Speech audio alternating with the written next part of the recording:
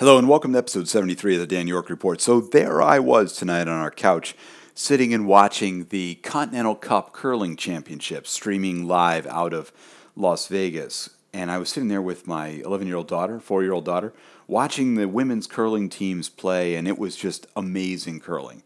As I said in episode 72, these are some of the best curling teams in the world who are gathered together in Las Vegas to play off against each other and have a final time to get some practice with each other before they go to the Olympics next month, many of them.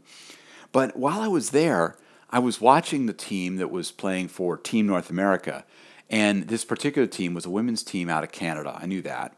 I wasn't really paying attention to who it was.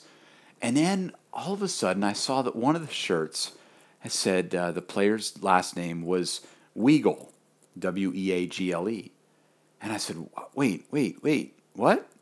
And I did a little digging and found out that the team that she was on, Team Homan, with Rachel Homan as a skip, is from Ottawa. And it was then that things all started clicking back and forth because you see, back in 2000, we moved up to Ottawa, and we were living in a hotel in the Byward Market called Les Suites. We were there for about 6 weeks while we were waiting to close on our house. And while we were there, I was flicking around TV and I saw this game called curling. I had no idea what it was about. I just sat there and said, it looks kind of silly. And then I watched a little bit more. I was like, oh, that's kind of interesting what they're doing there.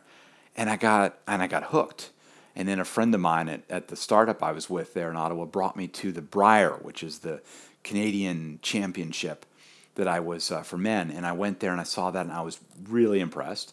And then I went to I went to the Ottawa, the Granite Curling Club of West Ottawa, which was only about a couple minutes away from my house. And I went to learn to curl, and I found out how insanely hard it was to do. It was crazy hard to do when you first start. Just so many different variables, so many different things. And it's easy to get started like anything, but just to really start to master and to do that, and I was amazed. Well, I started to go to some more learn the curls, and I started to go to a men's league. And the guy who I learned an immense amount from was a guy named Ted Weagle. And one of the things I remembered was when we were there during one of the sessions or something, learn the curls, whatever else, I remember his daughter, who was about 10 or 12, 10, 11, 12, something like that at the time. And she was over in the lane next to us, in the next sheet, and she was throwing rocks and delivering, and she had an amazing delivery. And somebody, maybe Ted, said, "Oh yeah, she's been curling since she was 7 or 8 or something like that," and she was just amazing. And I sat there saying, "Wow, that's just mind blowing that she could be that good." And here I am, just trying to keep my body upright as I try to throw a rock and go down the ice.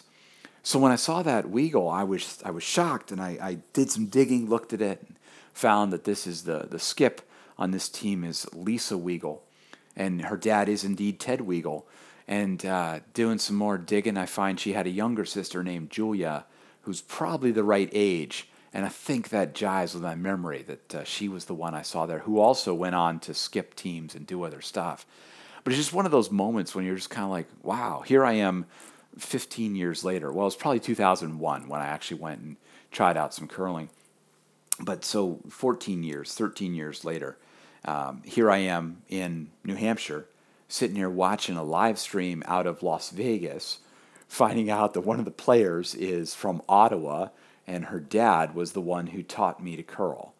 All in all, that was a pretty cool train of things that was going on there. So all I can say out there is, Ted Weagle, I think you've probably got to be pretty darn pleased and proud right now because your daughter was on this team that won their game tonight and did some amazing shooting, great stuff to watch.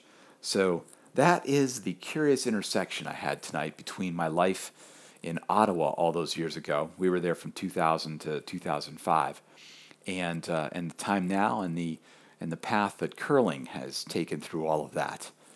That's all for now, just a personal story. Hope you enjoyed that, and if you've got any comments, you can leave them on soundcloud.com/Dan York or anywhere this is found on social media. You can find more of my writing and audio on danyork.me, and as I said yesterday, there's still one more day of awesome curling coming out of Las Vegas. You can go to youtube.com/worldcurlingtv to catch the games that are happening tomorrow. That's all for now. Thanks for listening. Bye.